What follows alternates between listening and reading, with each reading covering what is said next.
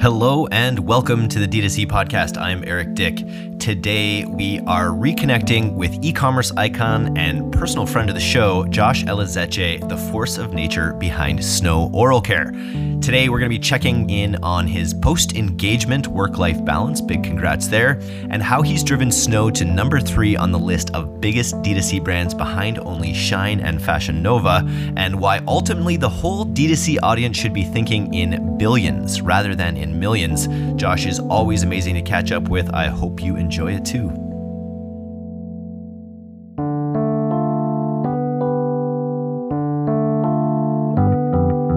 You will never think big enough. To the end of your life, you'll say, I wish I would have thought even bigger. Your job as an entrepreneur is to architect the opportunity for consumers and to also engineer the opportunity for your team members and your partners and your investors to multiply their currency in this game so that they can impact more. Whatever you're doing, offline, SaaS, whatever business you're working in, I'm going to think billions, but not just because I want to be a billionaire. It's because what I'm working on matters that much, and I'm willing to spend the rest of my waking hours pouring myself into smart work, creating higher value work, delegating to great people and giving them space to grow in their leadership. That's how you build something to billions. Did you know that the subscription market is predicted to grow to over $2.6 trillion by 2028? As a fast-growing area in commerce, subscriptions hold tremendous opportunities to build a community of customers who share your values. Recharge is the leading subscription management solution helping e-commerce merchants of all sizes launch and scale subscription offerings. Recharge powers the growth for over 15,000 subscription merchants and their communities, turning one-time transactions into long-term customer relationships. Whether you're a direct-to-consumer business or an omni-channel brand, merchants who use Recharge are able to experience predictable revenue, increased customer loyalty, and higher average order values. So turn transactions into relationships and experience seamless subscription commerce with Recharge. Get started today with the subscriptions payment solution trusted by over 50 million consumers worldwide by heading over to rechargepayments.com/DTC. Josh, welcome back to the D2C podcast. It's been a minute since you've been here. I first of all just want to start off by saying congratulations on your engagement. I've seen you just relentlessly scaling businesses for the past, 5 years now. And to see you, make that investment in growth on your personal side. How's life as an engaged man, as a fiancé? It's incredible. You don't know until you know in terms of the feeling, I guess, and the result. And so many people coming out of the woodwork to congratulate in a positive way and kind of talk about the merits of and the positivity of partnership and marriage and all that stuff. And so, it was nice. It was very nice to feel that. And then on the personal front, I've been relentlessly focused on personal development as much as I can be, because you do too much of it, that becomes a job. But that's been there, and part of that is engagement and the life change. And we're looking at on the personal side, looking at building a family and looking at what comes next, with engagement. And we're taking things slow, and there's no definitive timeline to that. But it's been nice because it definitely on the business side of things. Whether you're single or in a relationship, having those ducks in a row as much as possible, right? Definitely helps alignment. It's all about alignment, from friendships, partnerships, etc. And striving for that alignment is just it's a constant exercise for sure. But it's great. I love it. I feel great. I feel like a changed man. I guess. Has your work-life balance changed at all yet? Has your work-life balance been altered, or is it sort of status quo? Man, I mean, from the beginning, I think Charlie knew that, my sport is business, my obsession and my focus on entrepreneurship, my focus on community development, the work we do with Powerhouse and the events and the TV show and all this stuff.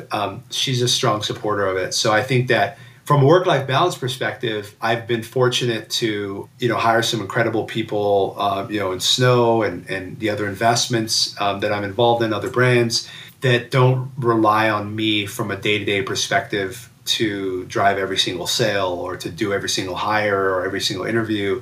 So I'm fortunate in terms of having invested in that infrastructure. So my work-life balance has improved over the last 2 years or 3 years as a result of that conscious effort to move myself to higher value work for the organization, which I found that, me jumping into emails and spending hours in there is not necessarily the best use of my time. So I would say it's improved. It's improved a lot. And Charlie's been a really strong partner in not just supporting the work that I do in the business world and being an incredible confidant and sounding board for a lot of things, but also on the personal side, keeping me present. My friends do that too. I think my friends, even in the community when we run Powerhouse, it's business, but we're also people, and we also want to make sure that we're making memories with friends and family along the way. At this point, your best people probably have best people and maybe have best people. Like, so there's a real insulation. Like with my business, we're at 10. We're about to go to 14, actually, just in the next few weeks, probably. It's so cool. And I have these great people who now are hiring their leads kind of thing. So, and the further you do that of just chains of great people, the more you insulate yourself, as long as you're still present, as you say. Yeah. So, I mean, you got to give them space. I think. Quiet managing. That's the term. I've heard of this quiet quitting thing. I heard the other day about quiet managing, which is really, it's about being aligned and with the incentives being the right way and having the right alignment. And then your management style can be a lot more quiet, I find. Yes, you're 100% right. That's perfect. I mean, the truth is, put that simply, going through the process from, reading every book on delegation, reading the E-Myth and the E-Myth Revisited, and okay, I've got to move, and then Rich Dad Poor Dad, the cash flow quadrant, and all of these things, right? These conventional wisdoms, but then you go to actually do it, and it's scary. It's different. It can be scary because you say, well, I'm going to hire someone that they're going to make more money than I'm making in this business, or this person, is, they could change the way that the business operates, and what if it goes bad, and I end up looking like a fool. Who knows, right? They take my idea, early on in the business, and they see that, I don't have a lot of stuff set up, so they can just take what I have and do it somewhere else. And so there's a lot of this scarcity, a lot of fear that is recurring, and it's especially recurring when the business doesn't have its own legs. It doesn't have pillars. And so, and you see that in a lot of spaces, and you see that in a lot of small businesses. It's natural, it's primal, it's survival. We have to hunt and like, I'm going to a business conference and I have an objective. And so you don't get to really operate from abundance. And I've kind of had to go through that cycle over the last 15 years of operating from scarcity and abundance, scarcity mindset, and then moving toward abundance over the last few years from a leadership perspective as well. Because there's one thing on the personal side where you have to say, okay, I've invested in myself enough. I have enough skill sets that I know that I'll always have, a job, a purpose, in some community, in some aspect. And you start to relieve that pressure of, I may be impoverished one day, or I may, this imposter syndrome. I talk about it a lot because it is something that just is recurring, not just with me, but I found that a lot of people that reach out after podcasts are like, hey, I've had those thoughts inside of my head. Even if you're making $100 million a year, $1 billion a year, $1 a year, it doesn't matter. Those recurring thoughts are natural, and it's important for you to gain control of that. I think it's the media and social media. There's a lot out there, gaming. There's a lot out there to kind of turn your brain into mush. And to put limiters, to put limiters on what you're capable of, or of like what you're even willing to allow yourself to think you're capable of. It numbs in you, a way, man. right? It numbs you. It's sad to see because all of that time, and I love playing video games. They're phenomenal. I love watching sports. I love playing sports. I love all those things. But there is a lot of spent effort, in that direction. And when someone could spend that effort in investing in themselves, even if that's going and getting a massage instead of, betting on another horse, or, these things that you can control are so important. And I think that media, because media benefits and profits from us kind of outsourcing our mind to these places, the apps and stuff like that. And I see it because I sit on the advertiser side of things as someone who's spent hundreds of millions of dollars in advertising. I know, and we know how to utilize that to get our products in front of people. But then you kind of look at kind of the result of that. And I say, wow, if we could build a conscious organization, even with 10 people, 5 people, starts with one person. And you say, okay, and what you mentioned is you hire people and you create the alignment of incentives beyond financial. It's not just about very important. Financial is very important, but beyond just the financial, what is someone going to spend, a third of their life working on and they're choosing to do so on your project, the meaning, what are you the going meaning. to do? Dave Steele at Pilot House always refers to it as like the shield of meaning in a way. And if you can get people aligned on your meeting, like D2C, we're going to be the oracle of all things D2C e-commerce. So you say that in team meetings, and it just people can kind of get behind that vision and they want to be a part of it, and they want to lend their efforts to create that meaning in their lives as well. And then what does that mean to them specifically? Because it's like, okay, you take Snow and you say, all right, we want to build the global leader in premium oral care. And we want to continue to carve out the oral cosmetics subcategory, which we're really excited about. And so that's great. And then what do we do? A mission statement, we empower people through their smiles. We help them feel more confident. We have all of those sayings. And then you have the day-to-day life of someone that's like, okay, this is great. I want to help millions of people smile better. I love our products. This is great. But what I really love is I would really love to not struggle when I pay my daycare bill every month when I come here to work. Or I'd love more work from home flexibility because I have to pay for daycare, and then that eats into this, and then I'm kind of stressed out. So there's that like layer that no matter what role in the organization, if you can get true alignment, and now you can't solve everybody's problems and you can't get everybody a Jeep or something but if you can align what's really in there, and it's like, look, I not everybody wants to ascend in your organization and become the next CEO. Someone might want to become a master at product development, and they really want to be known around the world for product formulation or packaging design. Okay, that's important. Well, we should be applying to packaging awards. Well, let's hire a firm that can help us do that. Would you work with that firm to make sure that we're applying to as many awards as possible? Oh, that's amazing. And would it be okay if your name was also on the award to represent? Would you be willing to fly out to Washington, D.C. to take the award and represent the company? And now we have something to work toward that's tangible. It's challenging, but it's tangible. And that's something of high expectation, low pressure. But if you gain alignment with the right people, you have to have the right people. The right people, what are the right people? Right people, it's subjective a little bit to your organization, but I would say in general, in smaller organizations, you're not looking for someone that is just looking to skate by. And anyone could say this. I don't want someone that's just corporate and going to skate by. I want someone that could wear multiple hats. Well, you also have to think about the person that you're bringing on. If you want them to wear multiple hats, they will wear multiple hats. I'll wear multiple hats. If you told me I can get something that I desire, whether it's monetary, material, maybe it's a title, maybe it's a position, maybe it's a level of authority, maybe it's a level of work from home flexibility. What is that? And then you put together a plan as the leader of the organization or the leader of the department and say, okay, how does that align with my incentive as well? Because we have to align it all the way through.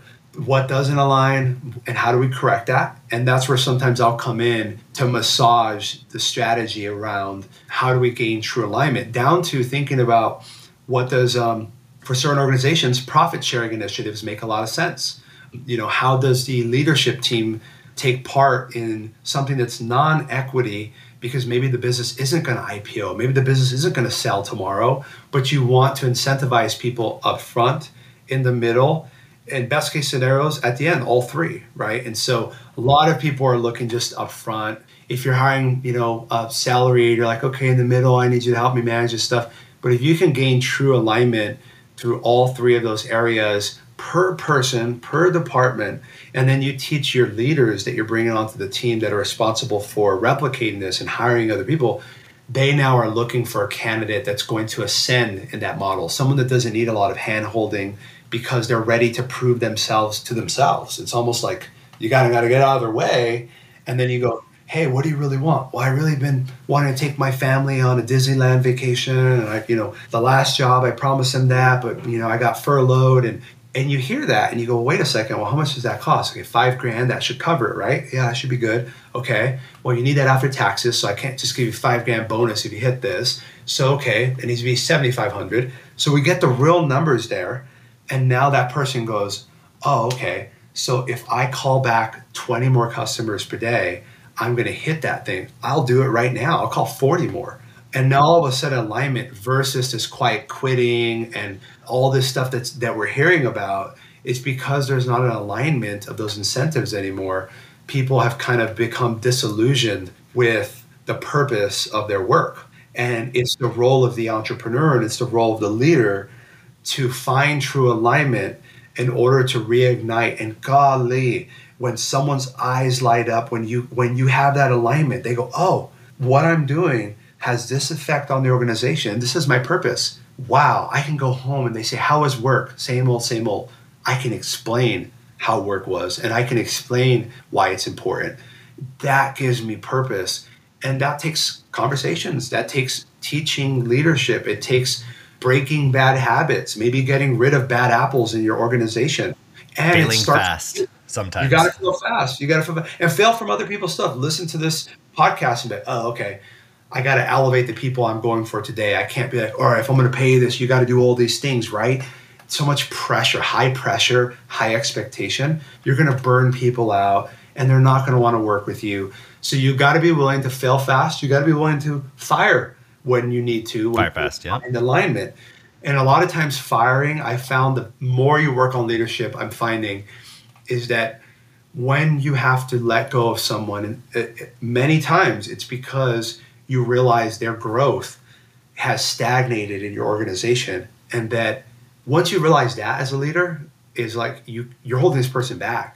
And even though there's loyalty and you want to hold that person there because they've been there and like, well, you got to give them a shot. They're learning it. And the end goal is the business. If the business is not profitable, if the business cannot afford to continue to grow, everybody on the team suffers. And so I think that it becomes harder as the business grows. You go from 10 people, 20 people, 40 people, 60 people. The tolerance for complacency in growth minded, in the growth mindset. Like I said, not everybody wants to be CEO. Not everybody wants to drive all the sales.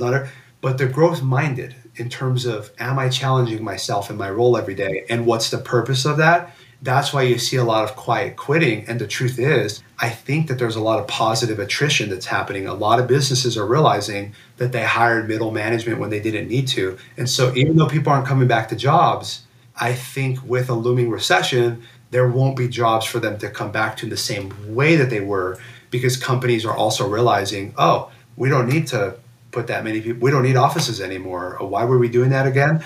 So there's a whole resurgence. Yeah, and we can reward the people that aren't doing this in some ways. I like selfishly as a leader, like seeing the paychecks of some of the, some of my team members who are just absolutely crushing it is it's a good feeling to know that they're moving out into new apartments, they're putting a down payment on a house or whatever. Like it's really like addictive as a leader. Yeah, it's not. You want to see your team growing. I mean, you got to choose your role, right? You're a player in the game. You might be the only player on the court, and you're shooting guard, you're point guard, you're doing everything. You're shooting the free throws, you're coaching yourself, you're throwing podcasts on because there's no one else. That is it doesn't have to be lonely, but that is traditionally the lonely journey of a startup entrepreneur. You might have some co-founders, and a lot of people become business partners for emotional needs because it's scary to start a business. So if you start it with someone you met in a coffee shop that all you know of this person is just positive and brainstorming, this person gets me. And not to say that's bad, by the way.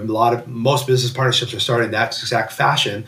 But going and being intentional is something that you can choose to do at any stage of your life, 16 years old, 86 years old.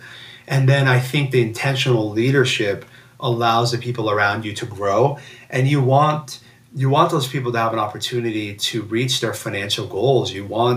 That's the irony of capitalism, is you create an opportunity where you can attract great people. You want to be able to not blink at a 6-figure salary because you have an organization that is hiring 5 of them. And it's like, that should be the goal entrepreneurially, because you doing everything on your own.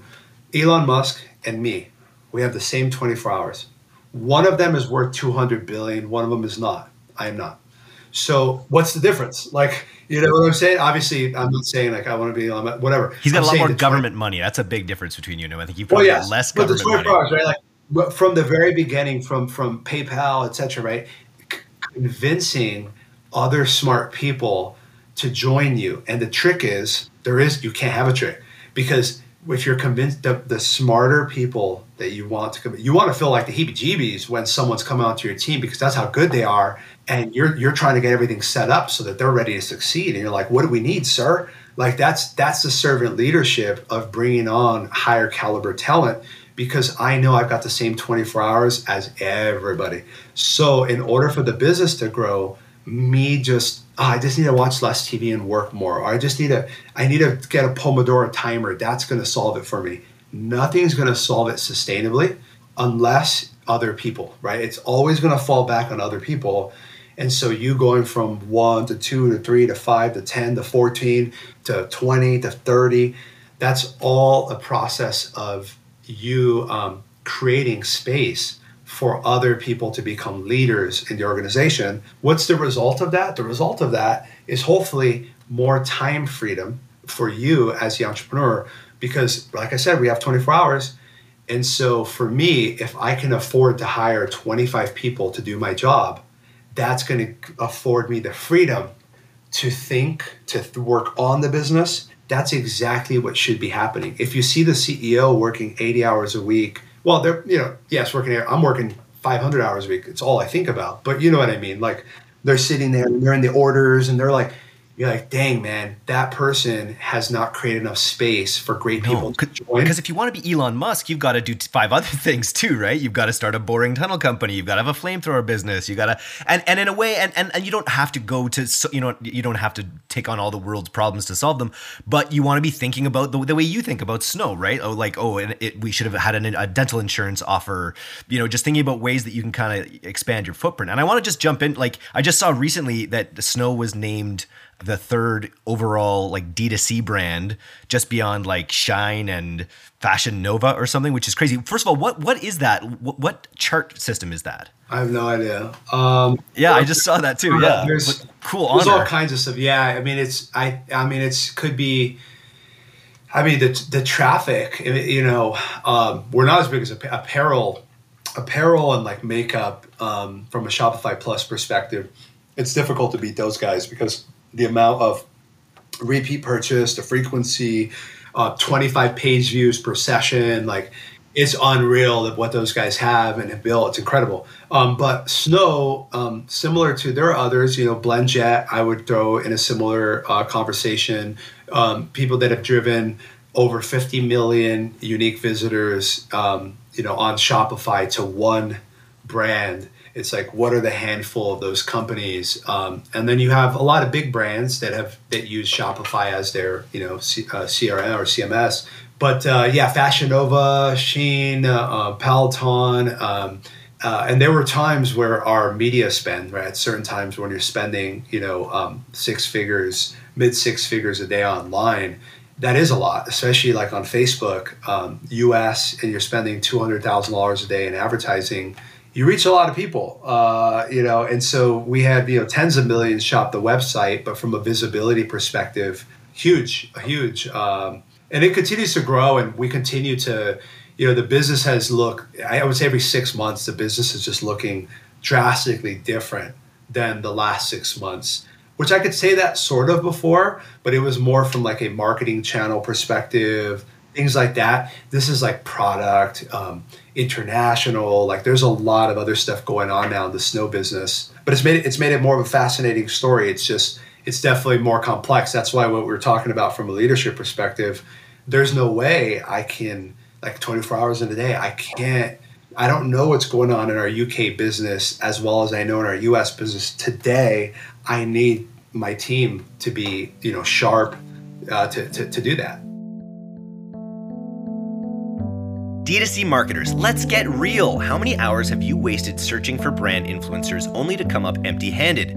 It's time to stop spending time searching, scrolling, and haggling with influencers and start using creator marketing with #paid. With #paid, you can find your perfect creator match for your brand in less than 10 minutes every time. Getting started is easy. Just select your audience and campaign objectives, pick from a short list of creators, and hit run. It's just that easy. There's a reason why #paid is the #1 rated influencer marketing platform for D2C brands. And as a D2C podcast listener, you can even get up to $500 in account credit until September 30th for your first campaign.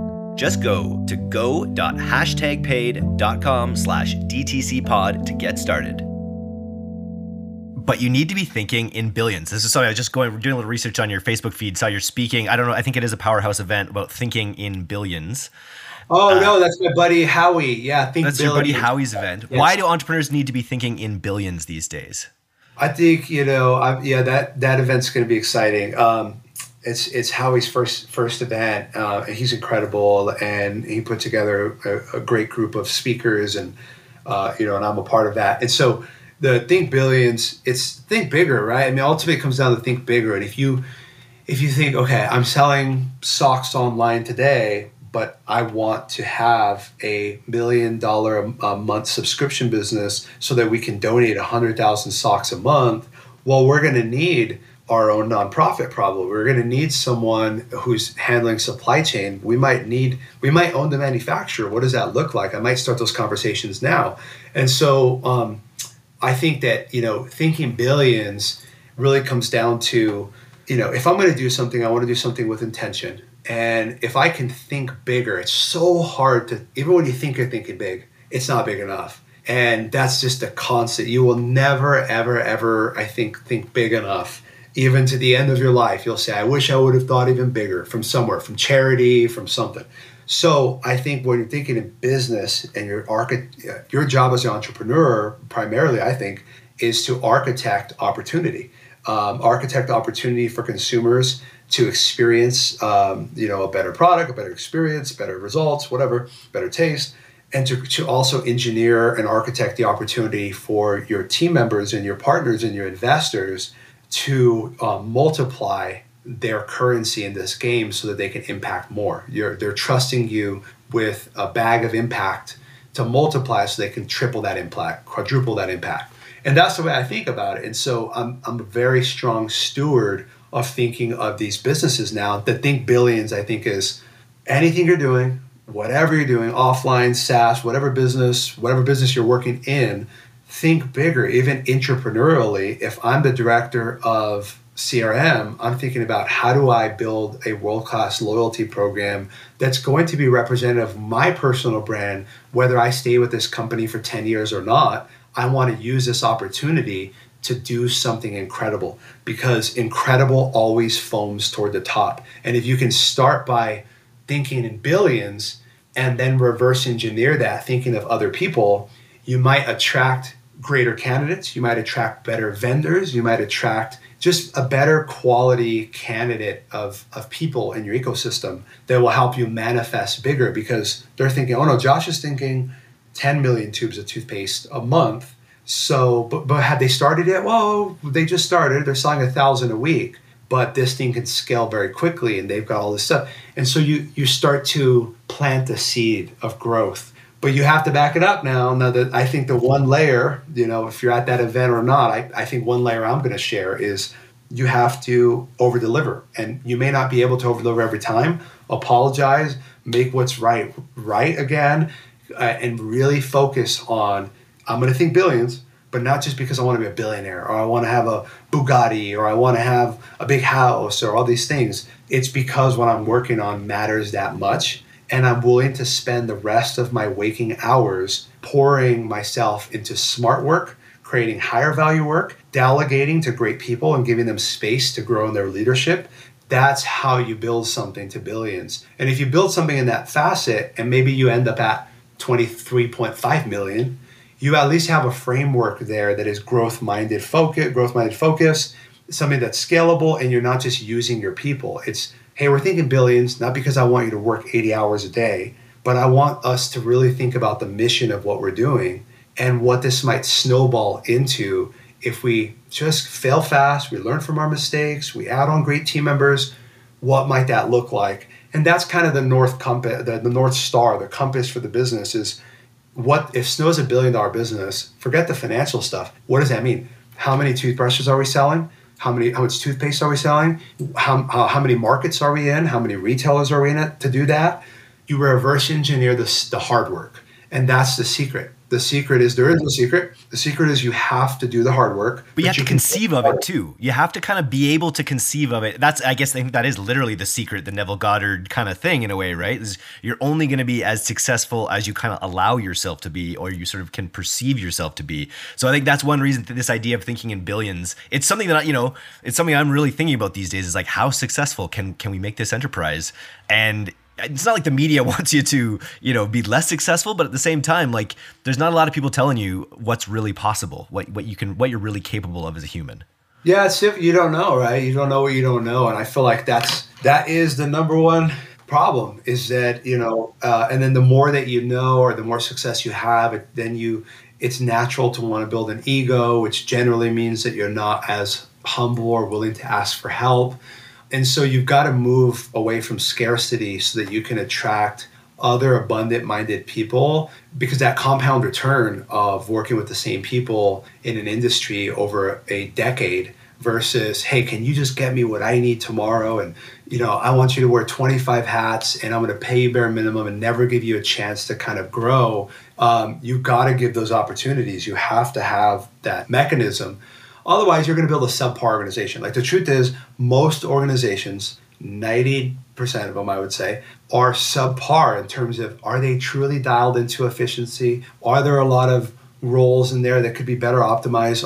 Are their people truly motivated to do their best work every day? Are they doing just enough, like the quiet quitting stuff? So I would say like 90% of businesses are not optimized to that point, including, my own businesses and stuff. Like, we're constantly working on that. But if you do it consciously from the start and you go, every business I start moving forward, I'm going to think billions, because I got to at least have the framework. If you look at Walt Disney, he had that framework, kind of, media, film, boom, boom, boom, theme park. All of this was built out as he's building it. You don't have to have a perfect science, but at least have intention. You might find some of your things are just hustles, and you go, okay, this isn't that, but I need it to pay bills right now. Could it be 3 times more profitable so that I have less stress? And can it be 3 times more delegated so I have 3 times more time? Then that becomes the challenge for that cash flow lifestyle business. There's nothing wrong with it. And then maybe you want to sell it 2 years from now to get a chunk of change once your other stuff is going. But it's that intentionality and thinking in billions, in the mindset of, like you said, that framework, so that you at least have the expansion versus here, because as you build it, you end up with a subpar organization that you then have to rebuild for that next tranche. Because what happens if you're right? What happens if you build the largest newsletter network in business? What happens then? Well, you're going to need a production. You need a studio. You need to produce shows. These are things to be thinking about. You want to be the Barstool. I saw Barstool is right after you on one of these lists. We want to be the Barstool of marketing. They're incredible. Right? They are incredible, like their impact on culture and what they're doing. And I think that's what's neat about marketing. I want to get into Powerhouse a little bit, but I first need to get your take. We're talking about abundance. We're talking about abundance in one of the scariest economic times probably either of us has ever been around for. How are you planning for Q4, and what are your overall thoughts on the economy? So I'm fortunate to have mentors and friends of mine that are, into their 80s. And I asked, one of my best friends and mentors, I said, well, you've been in real estate for 60 years. What do you think of real estate? And what do you think of economy? And he said, it's a cycle. And he goes, it's all the same. He goes, the thing is, the younger you are, the higher propensity you have to trade, which means trade locations. I got to move. I got to trade jobs. I got to trade businesses. I've got to sell my business now because what if something happens? So that kind of, I was not expecting that response from him. I thought he was going to say, it's going down the drain and blah, blah, blah. And he's like, oh, this is nothing. He goes, it's fine. He goes, it swings to the left, it swings to the right, finds a little bit in the middle for a little while, then it swings to the left, it swings to the right. And he goes, everything's going to be just fine. He goes, you got to listen for the signals, and that's really important, because you can't control the macroeconomic features. You can't, it's like trying to be a stockbroker. Like, you can't be a stockbroker. Just buy a mutual fund, an index fund, or invest in yourself. hire a personal trainer, or go to therapy. Like that's going to be way better off than buying, AMC stock. So it's like unfortunately, the get rich quick, the magic pill is so strong. It's greed. That's what keeps the pendulum swinging. So greed is hanging on, and the longer we can push that pendulum higher, the further and faster it's got to swing back.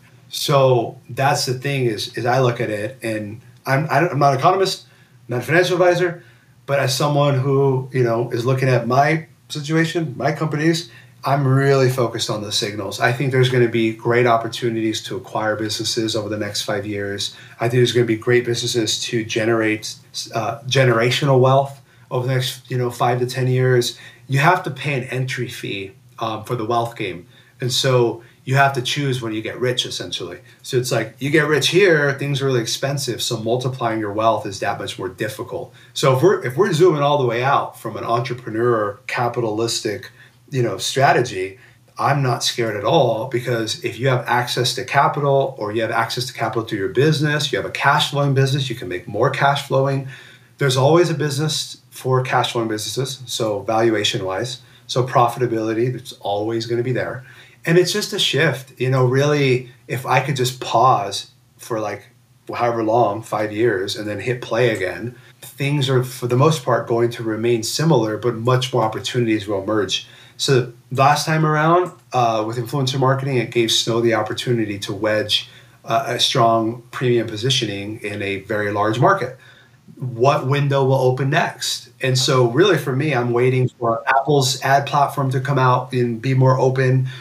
We know that every time there's a new ad product, they reduce the cost to get people excited about it. So for me, it's Pinterest, whether it's Pinterest, TikTok, Facebook, over the air TV, radio, billboard, retail media, affiliate, blog, SEO, whatever the channel is, it's not going anywhere, right? And like e-commerce is only growing every year. The forecast, it's still going to grow.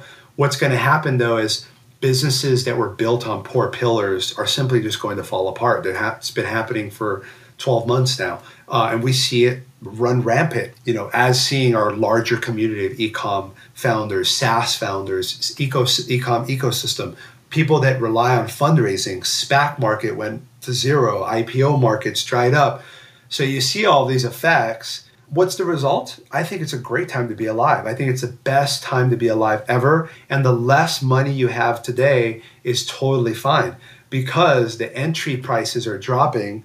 And so it's an opportunity for you to learn, level up your skill set for the modern world, and really put yourself in a position where you can buy stocks are going to be on sale, houses will be on sale, businesses are going to be on sale, everything's going to be on sale. So think about that scenario. If that becomes true, what happened from 2008 to 2012? Just go right back to the history books of 10 years ago.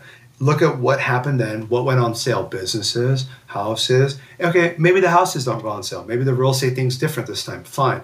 But businesses will still go on sale because we have a retiring baby boomer population. So great businesses, service businesses, SaaS businesses, what's the reason for exiting this? Retirement. I want to live my life. COVID scared me, and it taught me that, I've got to cherish my grandkids, and I've got to go out there and travel the world, and I'm going to sell this $3 million EBITDA business to you. So this is all good news to me. The downside is that from a consumer standpoint, they're going to tighten up. It's not going to be, they're not going to splurge. I'm not going to splurge. Anyone's not going to splurge the same way when your stock portfolio is down 80%, when your Bitcoin's down 80%, when your real estate Zillow's estimate's down 80%, you just bought the house.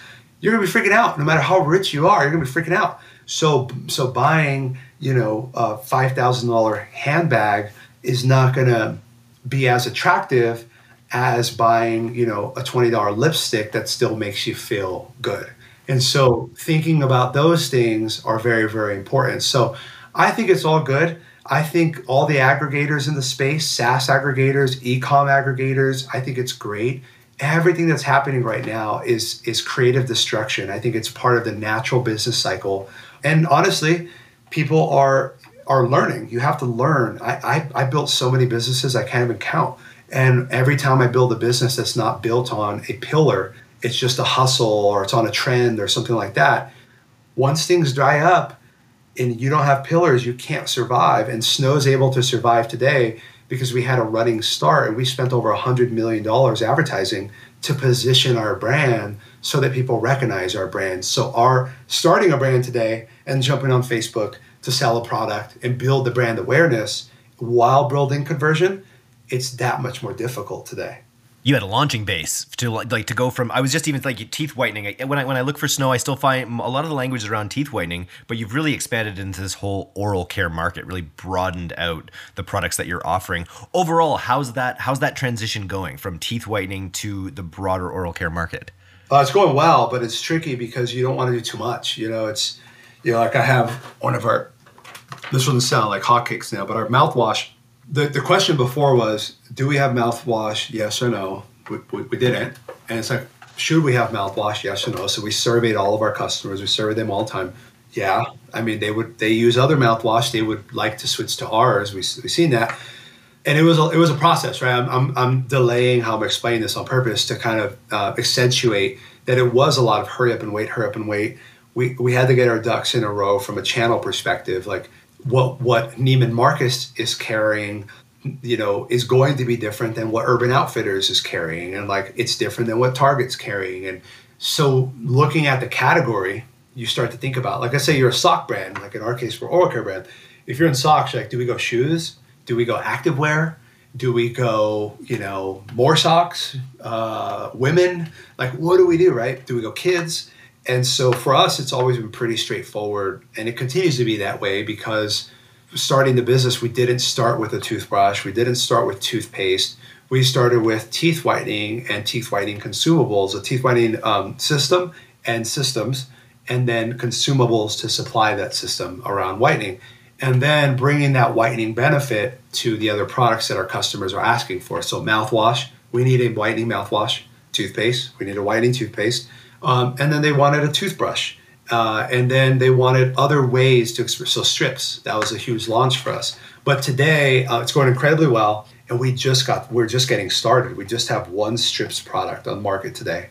We just have, and it's constantly in top 10, wherever you're looking at it, top 5, whatever, in terms of sales. And then mouthwash, we just have one. Actually, we have a second one now, strawberry mojito mouthwash. So we're having fun with our flavors. We're having fun with our packaging. We're learning from our customers, and we're constantly iterating on packaging, usage, how long it lasts, things like that. So today we have what you would expect of an oral care brand. Do you have a toothbrush? Yes, we do. Do you have a mouthwash? Yes, we do. Do you have strips? Yes, we do. Do you have toothpaste? Yes, we do. We have powder that you can put on toothpaste, even not our own toothpaste. So anyway, the shelves now you'll see on the Snow website have 5x'd over the last 12 months of what we offer to our customers. And now we're taking that a step further with other treatment issues, right? We have customers that have bleeding gums. We have customers that have halitosis. They have a lot of dental work. We have veneers. So we have our veneer toothpaste that's coming out. And so, specific areas that we've identified in the category, but particularly to our customer, because dentures, that's a big category, but that's not next on our list because based on our customers, our retailers, our sales mix, we kind of have an idea of that. So that's where we're at today. We're filling our shelves. It's still pretty heavy on the whitening focus, but whitening plus sensitivity, whitening plus bleeding gums, whitening plus bad breath. And then we're able, you gotta do things methodically when you do that. If you expand too much, and we started to come out with skincare tomorrow with a whole cream and system, that's going to alienate a lot of our core customers because they're like, wait, we really would have benefited from a mouthwash. That's what we really need. And so we wanted to make sure that we're balancing breakthrough innovation with sustainable innovation, which is listening to our customers, listening to the market, and then where the vision of the brand is, we need to be able to feel we're looking at grocery. When you're looking at the Snow business today, .com, digital grocery, in-store grocery, electronic superstore, high-end specialty, and then professional. So you have these different areas now. So now the products are no longer just throw them up on Shopify, throw them on Amazon, give them to our partners. There's a strategy that now has to follow that based on the channels. So it allows us to launch more products, but it also gives us the opportunity to be a lot more methodical, where we're not launching 15 flavors tomorrow, although we could. It just wouldn't make sense for our business today. Very cool. It's amazing to see the growth of the product, to get the recognition that you're getting. Okay, let's bump it up then. If we were to give you 500,000 for Q4, so we used to say 50K. If we were to give you 500,000 for Q4 to see the biggest sort of incremental impact, where would you put it for Snow? I would say we've been doing a lot of work on our affiliate program and reaching out to as many bloggers, vloggers, content creators, but mainly on the SEO side of things. So yes, we're an oral care, but because we're Snow, we also talk to the hair care consumer. We talk to the skincare consumer. And so when we think about these large skincare blogs and communities online, they get all this traffic from Google. If we create a program with them that aligns our incentives for them to drive new customers to us, and we only have to pay when a customer buys, they get paid every time a customer buys, and now we have them included in our subscription program as well. So for the partners that are driving subscribers, they're getting a cut of the subscription program as well. So 500,000 would go into maybe some bonuses for some of these bloggers, the big ones, to get them going on promoting these products. I would get them emailing for the products as well. So if they've got 1 million moms on their list and they're going to email a 25% offer, I would pay for that media buy essentially, because I know that they're dialed in. I know how many are going to click. So those are some from a media buying perspective. I also think for Q4, normally I would say PRs from an earned and owned perspective, but you can do PR from a paid perspective too, which is purchasing the homepage, like a homepage buy of, depending on our industry, goodhousekeeping.com, that may cost $100,000 to take the whole homepage of Good Housekeeping, but 2 million people are going to see that ad. 100,000 are going to click it, 10,000 are going to visit your website. So those are some bigger things for Snow in the sense that we've got some of those conversion metrics set up. And then the last piece that I would focus on is where the intent is. Amazon ads, Google ads, not just TikTok or not just awareness. I would really put it into where are people searching for my exact product, and how can I make sure that I'm all over that, and utilizing that money to sponsor ads, sponsor placements, whatever the platform allows for. I want to make sure during Q4 that anyone that's going and searching, because the intent's going to go up. So even if you do more Facebook, more Instagram, more TikTok, that's great, but the search volume is also going to go up.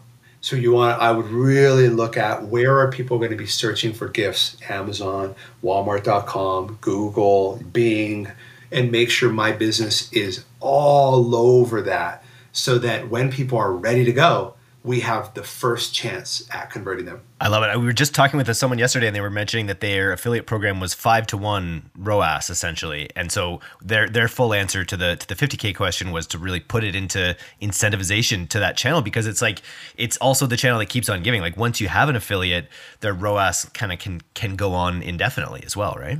We try to work. We do our best. I would say try, but I say try because we try very hard to make sure that we're working with, because there's an 80-20 rule with your affiliate program, right? There's just naturally, you're going to have some big bloggers that are going to move most of your sales, and the others aren't going to add up to a fraction of that. But you want to continue to, again, it's cultivating that environment where people can grow in that program too. And so we're creating special programs sometimes with when it makes sense. Like if there's a huge website, they've got 5 million visitors a month from Google, and they want to run 50% off your first month for whitening toothpaste, a special offer for them. Well, let's create a landing page for them, special coupon code, graphics for that to split test. Let's give them maybe up to X amount per sale, as generous as we can be for that partner when all the incentives align. And sometimes, some of our homepage buys generate 6 figures in sales just from one homepage buy. Our affiliate partners, especially during Q4, that's when there's already a lot of intent. So anything they do is going to work that much better. So it's perfect timing to any time in Q4 to jump in there. And even if you miss Q4 or Q1, you're able to go back to those people, and they're looking for advertisers. They're looking for sponsorships. They're looking for affiliate programs. But that's the thing, is a lot of people will go and Be like, okay, I want a bunch of affiliates. Well, just go on Google and search. If you sell, protein bars, best protein bars, who ranks there right now? Let me reach out to these publications and these people and figure out how can I create an opportunity where they're going to make more money promoting this better product that I believe is better for their readers. And you multiply it. That's the thing with the affiliate program, is that the sooner you start it and the more effort you put in that direction and educating yourself and recruiting those people, because it is manual, a lot of it's manual, then you end up resulting, like some months on the D2C site for Snow, 20+% of our D2C revenue is coming from our affiliate program. And over 90% of it is non-Facebook, because we don't allow Facebook in the program since our Facebook spend is so large internally. So we have built this diversification in our sales mix and our traffic channel mix, crowdsourcing it and being generous to our affiliate partners. Now we got to reinvest by creating better landing pages, better creative, listening to the affiliate partners and seeing how can we make more money together. And so, yeah, I think that would be a great use of 50 grand. I would use up to the whole 500 grand if it meant, because it's a performance channel. But then I would also be thinking about, where are people searching for my products today? No matter how big Google, if I sell protein bars, am I on there today? Can I create a 6-pack, a 12-pack where I can justify the ROAS in dominating Google for these keywords during Q4? Look at Google Trends and see which of your keywords spike during December, during November. Yes, costs may go up, but keep in mind, conversion rate's going to double. So everyone's looking to buy. They're looking to buy a lot. They're looking to buy gifts. Regardless of the macroeconomic climate, people are still looking for a great deal. They're looking for great value. But it's much easier to convince someone who's already searching best protein bars than a random Facebook visitor, for example. 100%, especially in this environment. Josh, I want to thank you so much for coming on the D2C podcast again. I know let's connect again soon, because I think we've got a lot to talk about. And you're not going to be able to make our event this time at C-Suite, but we'll have to ride again soon. We will, and we'll chat offline. And thank you so much for having me on again. And it's a pleasure, and I'll do this for as long as you keep inviting me. I will keep coming on. Thank you. Fantastic. Thanks, Josh. Thanks so much for listening to today's episode. If you're not a subscriber to our newsletter, you can do that right now at directtoconsumer.co. I'm Eric Dick, and this has been the D2C podcast. We'll see you next time.